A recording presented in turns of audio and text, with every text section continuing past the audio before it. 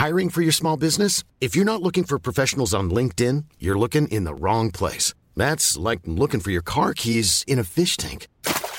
LinkedIn helps you hire professionals you can't find anywhere else, even those who aren't actively searching for a new job but might be open to the perfect role. In a given month, over 70% of LinkedIn users don't even visit other leading job sites. So start looking in the right place. With LinkedIn, you can hire professionals like a professional. Post your free job on linkedin.com/people today. Burrow is a furniture company known for timeless design and thoughtful construction, and free shipping, and that extends to their outdoor collection. Their outdoor furniture is built to withstand the elements, featuring rust-proof stainless steel hardware, weather-ready teak, and quick-dry foam cushions. For Memorial Day, get 15% off your Burrow purchase at burrow.com/ACAST and up to 25% off outdoor. That's up to 25% off outdoor furniture at burrow.com/ACAST.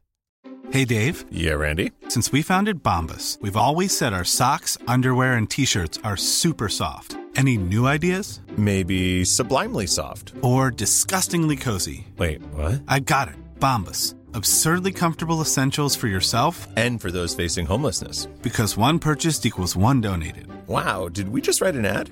Yes. Bombas. Big comfort for everyone. Go to bombas.com/ACAST and use code ACAST for 20% off your first purchase. We're continuing our rewatch of The Leftovers today as we hit episode 5 from season 2, No Room at the Inn. My name is Justin Hamilton, and I just need to know if I'm going to need another oar here on Big Squid.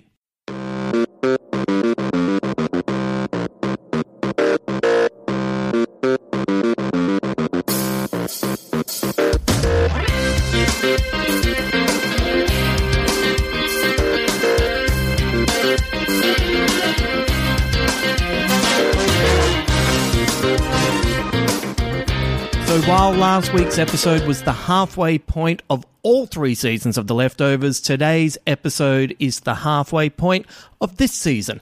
Things are beginning to heat up, so if you'd like to chat about this, you can come over to our private Facebook page. That is Big Squid with Justin Hamilton, and you can join in the conversation over there. There are some people there who are talking about it. I'm sure we would love to have more of you. We want to hear your thoughts. We want to know what you think of the series in general. If you've never watched it before, I'm really keen to find out where you think this might be going, what it might all mean. And if this is your second time checking it out, then, you know, I want to know what you're noticing this second time around, or third time around, or fourth time around. I don't know how many times you've watched it. There's never enough times that you could have watched The Leftovers, in my opinion. And, you know, I really want to hear what you think of this episode. Oh, my Lord. Matt Jamison. There's an open page on Facebook too. You can sign up for that. That just lets you know when a new podcast is dropped. But if you want to have a proper chat, sign up to hang out with like-minded people who just love to discuss everything about this. And you know what? Anything else that might be on your mind. We're always up for suggestions of things that you might like us to check out. Right. I don't want to linger. I hope you're ready because we're going to discuss Matt Jamison. Oh, Matt. You're such a conflicting and wonderful and infuriating and confusing character, and I love you, and you drive me insane. So let's just get into our rewatch of the episode entitled No Room at the Inn. Hey! Hey! Hey! Mary and they won't let us back into town. Every man for oneself out there. They can get rough. What's happening? Those missing girls were spotted out here in the encampment. You need to look at me now, Mary, okay? Look at me. Look at me!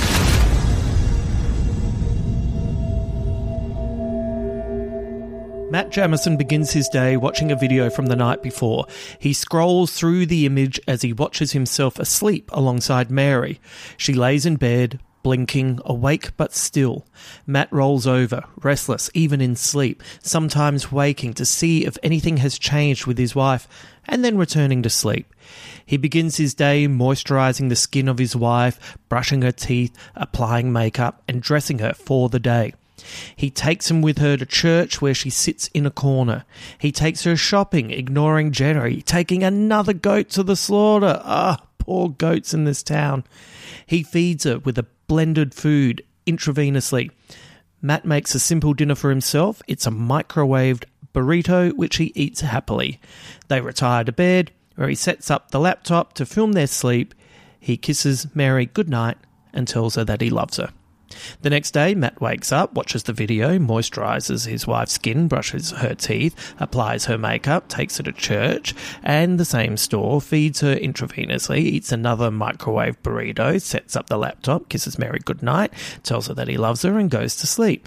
The next day, Matt gets up and carries out the exact same routine, even down to another microwaved burrito. But this time, Matt looks tired. He's frayed around the seams. This night when he goes to bed, he asks Mary to give him a sign. He does everything exactly the same from the night she woke up. This is his ritual to attempt to bring her back. But this time it just isn't working. And it wasn't working yesterday. And it wasn't working the day before. Matt believes. He's a believer. But he needs a sign. Just any sign. He just wants Mary to look at him. Just give him that moment. Matt finally snaps and grabs her by the face, yelling at her. Why did she come back and then leave again? He needs answers. He needs a sign to renew his faith. Out the corner of his eye, he catches the video filming them and notices with shame the way he aggressively holds Mary's face in his hand. He gets out of bed, erases the video and shuts the laptop. He won't be filming their sleep tonight. The next day, Matt drives to the bridge out of town, but is hurled up as sirens suddenly sound and people from the outside attempt to break into Jarden. Eventually, Matt is able to drive across the bridge and leave the city. He looks down at the camp just outside the town, a lawless community that ripples with unchecked emotional energy. Matt drives Mary to the hospital for her regular brain scans and treatment, hoping that there is some change in her condition. At one point, Matt goes to the toilet, and while he relieves himself, his phone rings. Matt pulls it out of his pocket, and it slips out of his hand and drops into the toilet he just pissed in. And when he retrieves the phone, it no longer works. "Fuck!" he yells impotently. Matt pushes Mary in her wheelchair out of the hospital, but before they can leave, a nurse runs out and says someone needs to see them before they leave. They return inside, and Matt is surprised to discover it isn't a doctor who wants to see them, but the hospital's lawyer. He needs Matt to sign some papers that waive any responsibility by the hospital for some of the tests they ran on Mary. Matt is confused. The lawyer explains that there are certain tests they wouldn't have carried out if Matt had told them Mary is pregnant. Matt is shocked. They were incapable of having children. Now Mary's pregnant? He's overjoyed. The lawyer attempts to point out the chances of Mary giving birth are slim with her age and condition working against her, but Matt can't hear any of this. He's too full of happiness, excitement. The lawyer also points out that in Mary's condition, she can't give consent to her tests. And with that comes the implication to Matt that she couldn't give consent to have sex with him. Matt brushes off these nefarious accusations. He now believes that the reason Mary woke up was so they could make love and have a baby. Matt now has the sign he was looking for. As they drive on their way back to Jarden, Matt sees a car pulled over to one side dealing with mechanical issues. Matt stops to help the man, but once the man sees that Matt has one of the coveted wristbands to Jarden, he attacks him with a wrench and knocks him down. As Matt writhes in agony, the man stomps on his hand so he can remove the wristband. They then steal Mary's and drive off, leaving the two of them behind.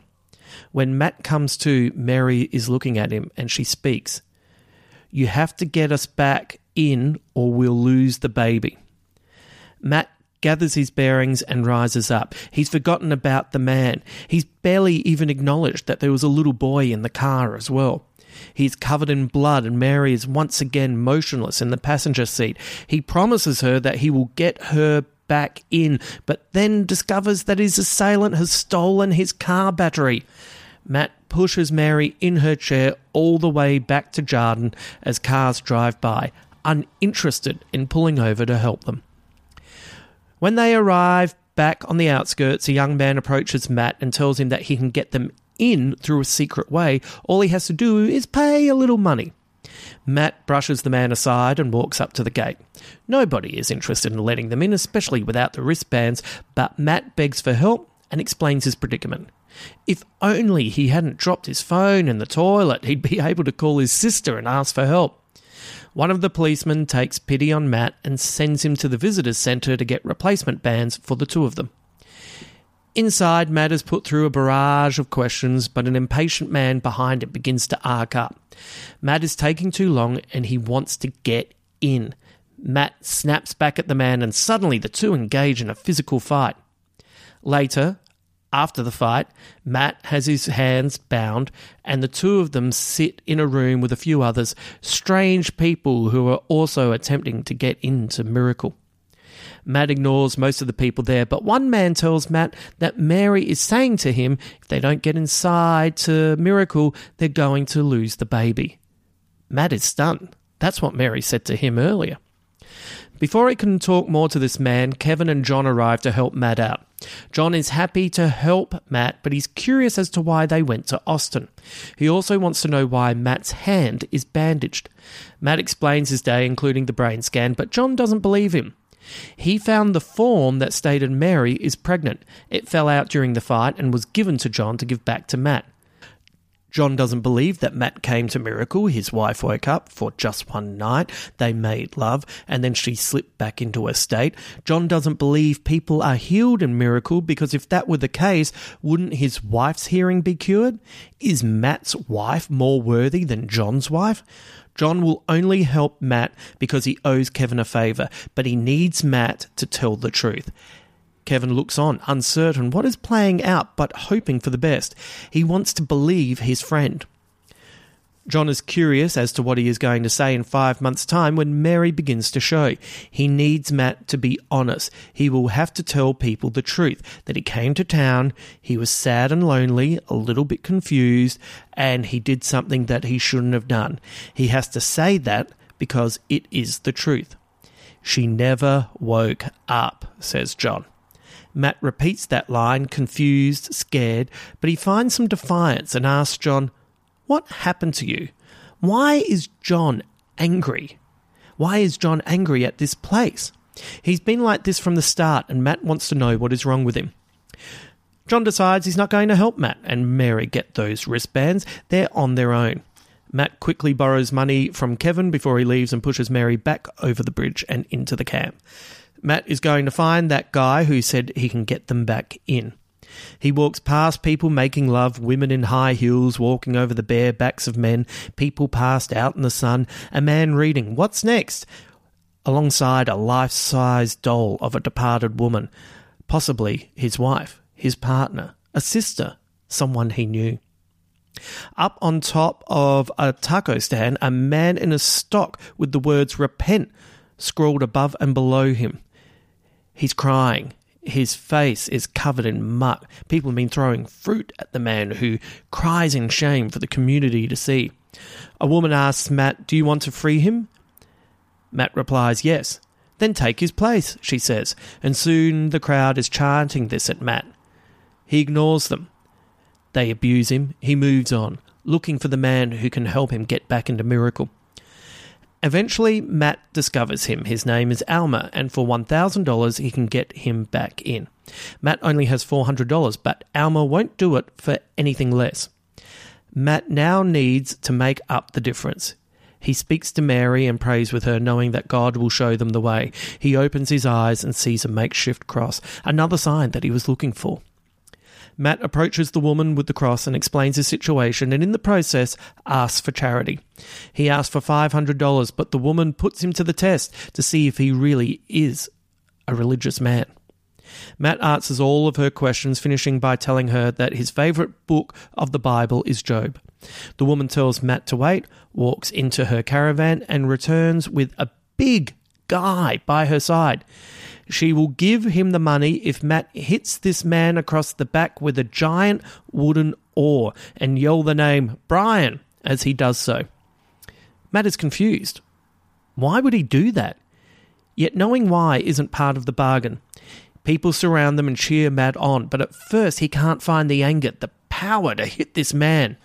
With the crowd roaring, eventually Matt finds it in himself to unleash his frustrations, and he breaks the oar across the man's back. The man collapses. "Was that hard enough, or do I need another oar?" he asks. Alma counts his money, points out that Matt is $60 short, and then asks him if he is claustrophobic. That night, Alma takes Matt and Mary to a water duct as rain falls and lightning flashes across the sky.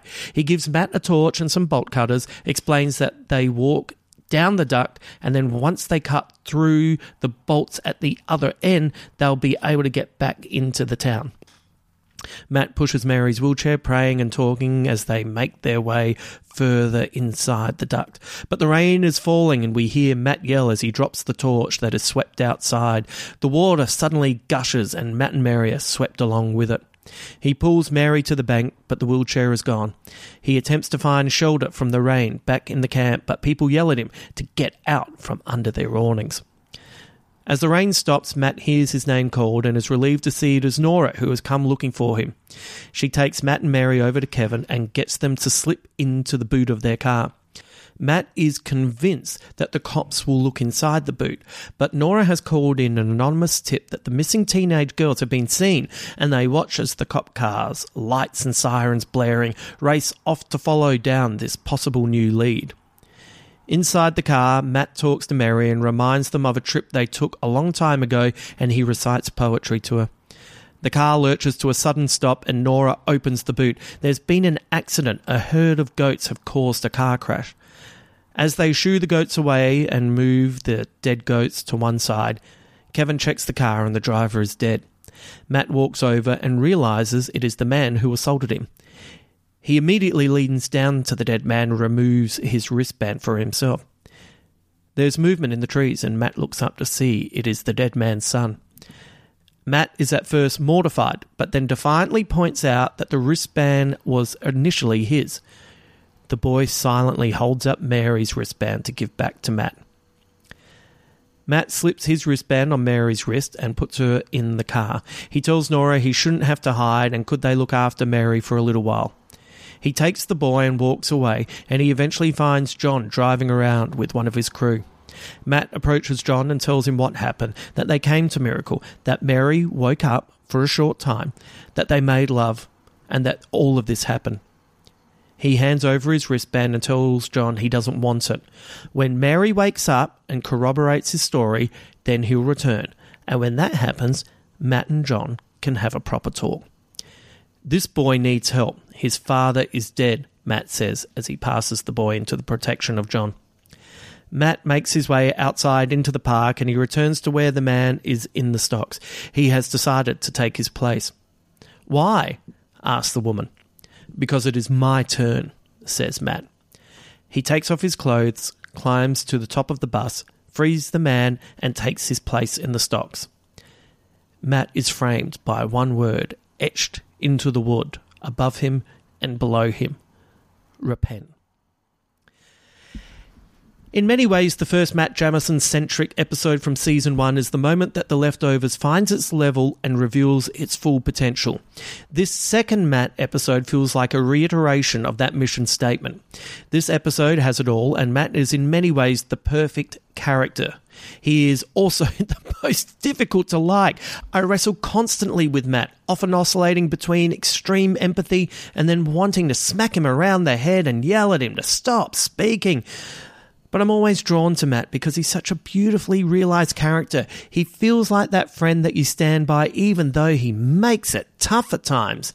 He's the friend you defend to other people but then can't stop ranting about in frustration to your inner circle. He's a good person who needs to let you know he is good. He is constantly trying to prove himself to the world because he is constantly trying to prove to himself that he is worthy. We've only had a glimpse of the old Matt, the one who celebrated Kevin Garvey Sr. with a genuine toast, as he held court with a group of people who loved him very much, even held him in high regard. This Matt is broken, Imagine being a person of devout faith and then having an event occur that shakes you to your bones. He is constantly playing catch-up with this world, his everyday existence. It is like one day he went to sleep and woke up in a world he barely understands, let alone recognises. In many ways, his wife Mary reflects a part of Matt, a part that is deep inside and can't react, can't wake up from the world he now finds himself in. Before we go further, I want to ask you a question. Do you believe Matt's story? On the one hand, it could be plausible. Mary may have woken up for a little while only to sink back into her current state. But when Mary talks to him after Matt has been hit with the wrench, that wasn't her talking to him, right? That was him hallucinating. It had to be. Yet in this world, 140 million people just disappeared, so there is something supernatural occurring, right? There's a part of me that thinks that Matt is just incorrect, that he is hallucinating, that maybe something did happen even though he believes it didn't. But then the man in the visitor centre at Jarden repeats to Matt what he thought he heard Mary say to him.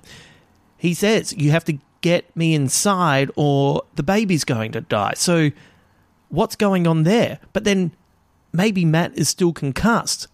Well, I'd say he's definitely still concussed, but that doesn't mean this stranger didn't hear Mary. So if you knew Matt, would you believe his story?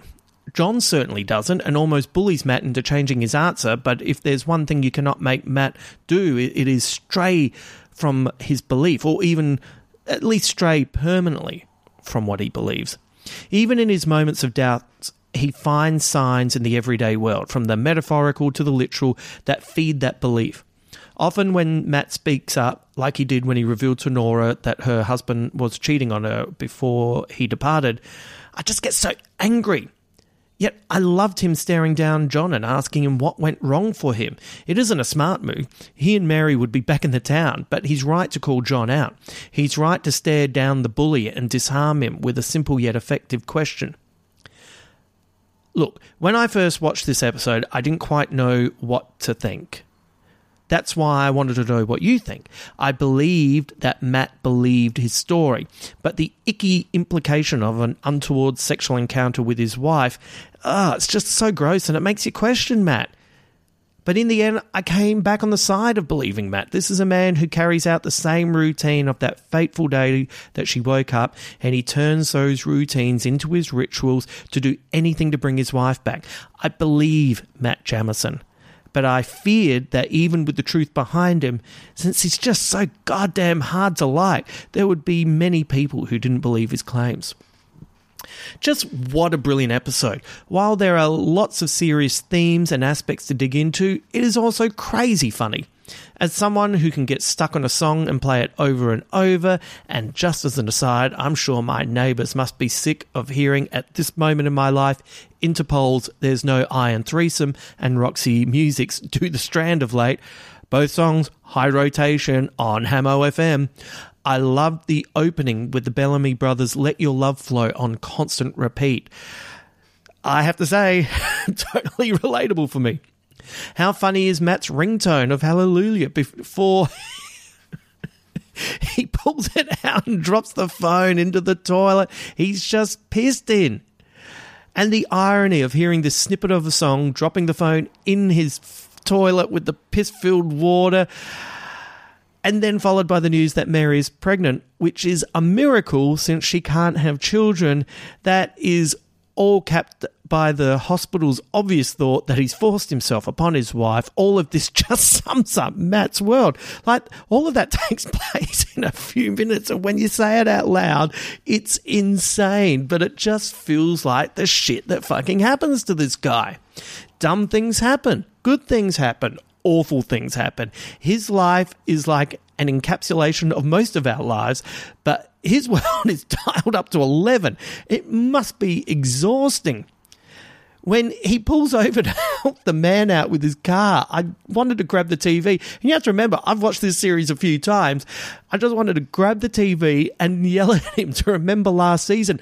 Matt, don't get out of the car. You know how badly it went last time.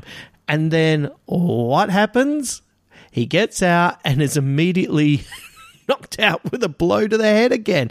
Matt is starting to take the type of punishment even Homer Simpson would go, fuck, that's a bit much, right? Matt desperately wants to be the Good Samaritan, but every time he attempts to play the role, life smacks him down. The fact that nobody pulls over to help Matt as he pushes his wife in her wheelchair back to Jardin just helps amplify the tragedy that surrounds this couple. Even when something good breaks in his favour, like the policeman letting Matt into the grounds to re-register, he has the awful luck of standing in front of an arsehole who can't just be patient and let Matt have his turn. It is interesting to note that Matt also has an incredible temper.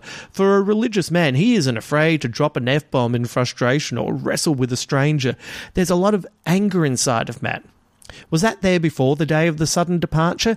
He does live with the fear of his cancer returning, so does the anger come from there? Or does it come with the dread of the idea that the rapture occurred and not only happened, but left him behind? And then not only left him behind, but punished him with his wife's condition. Ah, Matt. But he's also capable of manipulation and discarding other people's concerns to follow his pious path. As I said before, Matt is just difficult to like, but he is possibly the most compelling character in the show. His contradictions allow him to clash with those around him and also clash with himself. One thing you can never doubt is his dedication to Mary. He loves his wife very much and believes that she will come back. The shame in his eyes when he catches himself in the laptop, grabbing her face aggressively and imploring her to look his way, to give him a sign, is heartbreaking. The physical nature of it is confronting, but you understand where the frustration is coming from. His need to have something go his way to refuel his faith. And it doesn't take much. He doesn't need much. He just needs a little bit. Look, there's a fine line between belief and madness, and with Matt, you feel like he's living that life with both feet firmly placed in both camps. You can see him buffeted back and forth between the two, and this produces an intensity that often pushes other people away. Once again, before the sudden departure, I would guess he was more a man of pure faith, and it is that event that sends him spiralling further into madness. That is why so few people attend his congregation at the beginning of season 1. It is not unfair to think of him as quite mad. That is why when Mary speaks to him after he's been attacked, the way he responds looks and feels like a man who has lost his marbles, but it's also the look of someone who is having his faith repaid. Yet maybe he isn't mad either. Look, this whole episode that I'm talking to you is just going back and forth, isn't it? Like I state one thing, then I say another thing, then it's back over here and then it's back over there, and I know this back and forth is just kind of hard to keep up with, but in many ways it feels like I'm saying one thing only to undermine that thought with the next idea. And yes, you know what that is? That's Matt. That's Matt's life. This is how Matt experiences the world. That is why it is fair to wonder about his madness, because he does appear to be blessed at certain times as well. Like, remember the crazy betting he laid down in the casino? Was that blind luck or a touch of the divine spirit influencing events? If Mary woke, was it to give them the opportunity to have the baby they thought was beyond them? Did that man hear Mary's worries about losing the baby?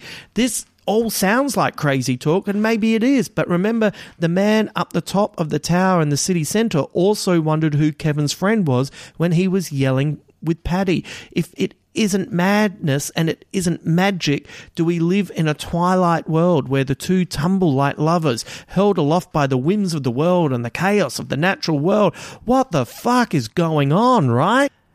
Matt makes a great guide through the camp, which is full of true believers. What do they believe? Who knows? But they do believe, or they wouldn't be there in the first place. They believe Jardin is the miracle town, and all have their secret motivations to make it inside. This unchecked microcosm of a society is layered with so many sights and sounds. I would have gladly spent a whole episode there exploring as much of it as possible. Like most things in The Leftovers, though, getting that sweet taste is more than enough, and it allows our imaginations to take root and grow. It is probably a lot more fun to wonder what the fuck is going on with the woman in the high heels walking over the backs of men than to actually know the truth.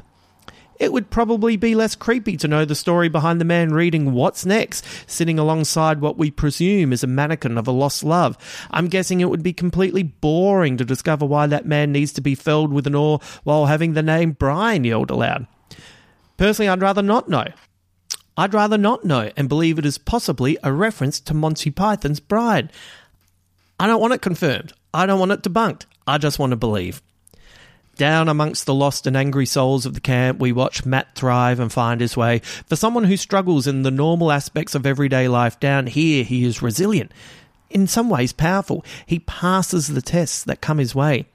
He is brave too, not afraid to take Mary down into the dark with the belief that the light of the city will be on the other side. Is it hubris that has the water wash him back into the camp, or just bad luck? If there is divine intervention, then maybe it is a higher power making certain that Matt is back where he's supposed to be, out amongst the mad people. When Nora arrives, an angel sent down in a white raincoat, she is the help that Matt needs.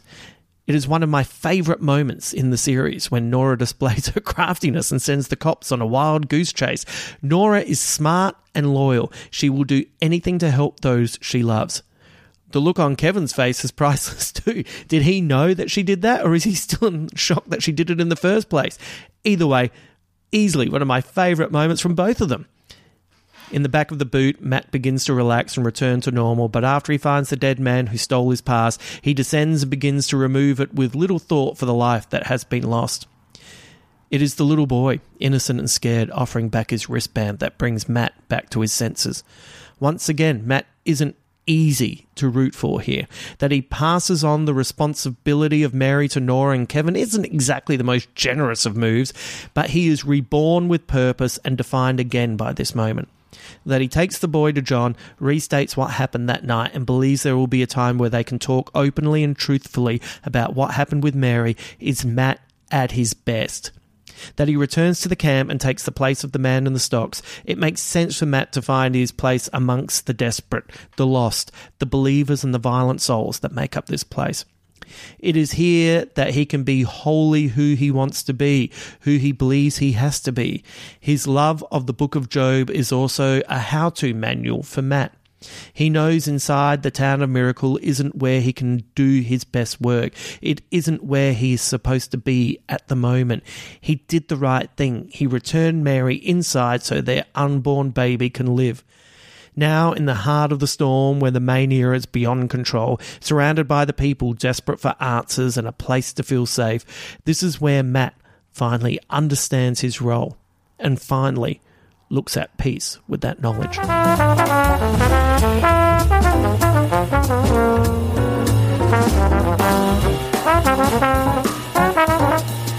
Okay, we've got some squid bits here for you. Goats are taking a beating in Jarden. This is not a miracle city for them, as we see Jerry leading another one to the slaughter and several goats being hit by the man who stole Matt's wristband. Come on! Is anyone thinking about the goats? Oh, makes me sad. The title of this episode refers to Luke 2:7 in the Bible, which reads, "And she brought forth her firstborn son and wrapped him in swaddling clothes and laid him in a manger because there was no room for them in the inn." Matt and Mary knock on every door in the camp, but nobody answers, not until the rain stops and suddenly Nora is there. Mary being miraculously pregnant references the Virgin Mary becoming pregnant to the Holy Spirit. Alma quotes William Shakespeare's Titus Andronicus, "Now climbeth Tamara Olympus's top, safe out of fortune's shot." I found a couple of meanings for the name Alma, either originating from the Spanish, meaning soul, or Latin meaning nourishing kind. There was also nourishing. Did I say that correctly? I feel like I just moved on without pronouncing that properly. Anyway, nourishing kind. There was also a German meaning that brought together noble and famous. So they all feel like they kind of represent Alma quite well, don't they, for the little that we see of him. Inside the duct, Matt recites a collect for aid against perils from the Book of Common Prayer.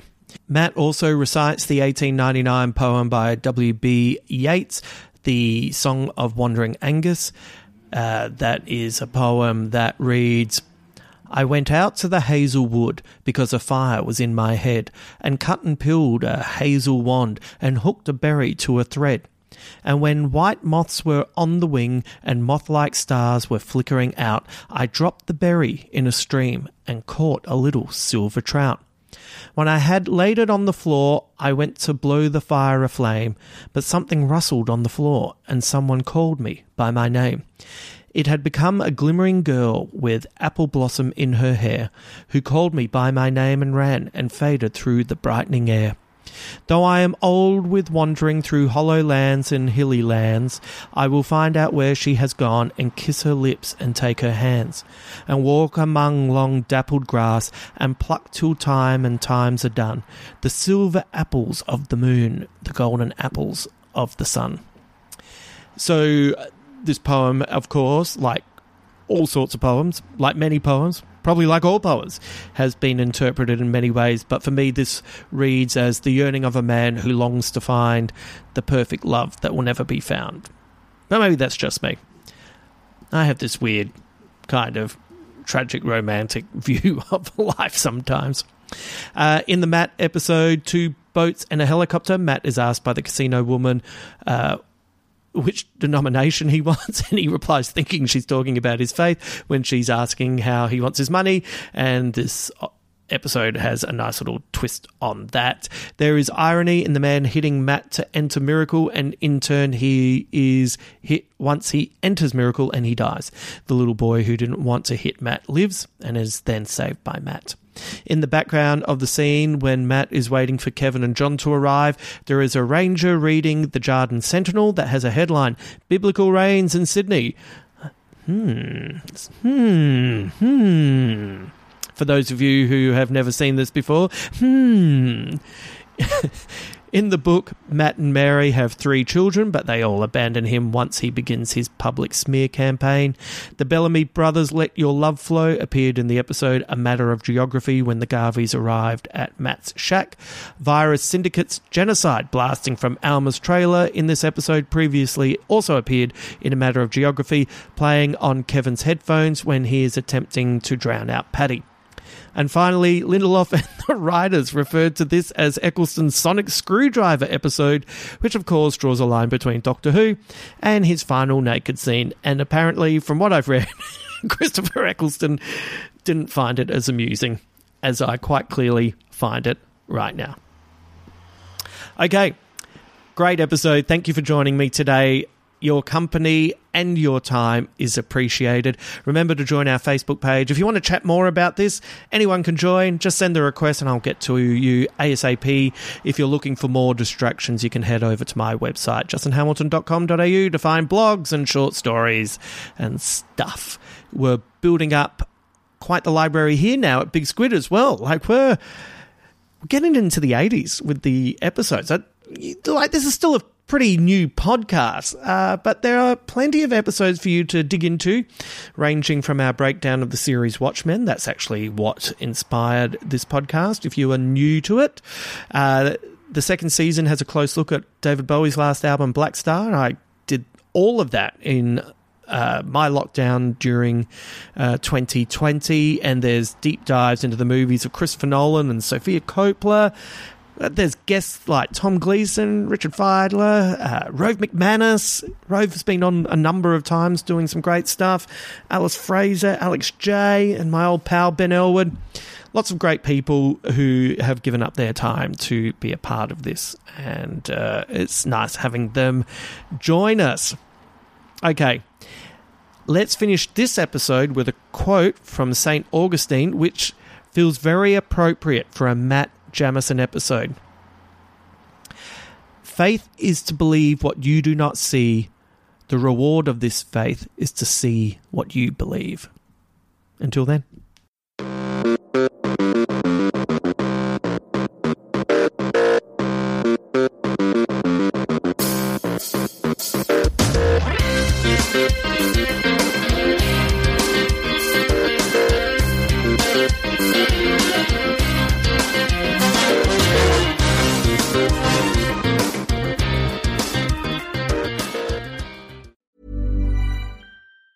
Normally, Normally, being a little extra can be a bit much. But when it comes to healthcare, it pays to be extra. And United Healthcare makes it easy with Health Protector Guard fixed indemnity insurance plans. Underwritten by Golden Rule Insurance Company, they supplement your primary plan, helping you manage out-of-pocket costs without the usual requirements and restrictions like deductibles and enrollment periods. So when it comes to covering your medical bills, you can feel good about being a little extra. Visit uh1.com to find the Health Protector Guard plan for you. Hey, it's Paige DeSorbo from Giggly Squad. High quality fashion without the price tag. Say hello to Quince. I'm snagging high-end essentials like cozy cashmere sweaters, sleek leather jackets, fine jewelry, and so much more. With Quince being 50 to 80% less than similar brands. And they partner with factories that prioritize safe, ethical, and responsible manufacturing. I love that. Luxury quality within reach. Go to quince.com/style to get free shipping and 365-day returns on your next order. Quince.com/style.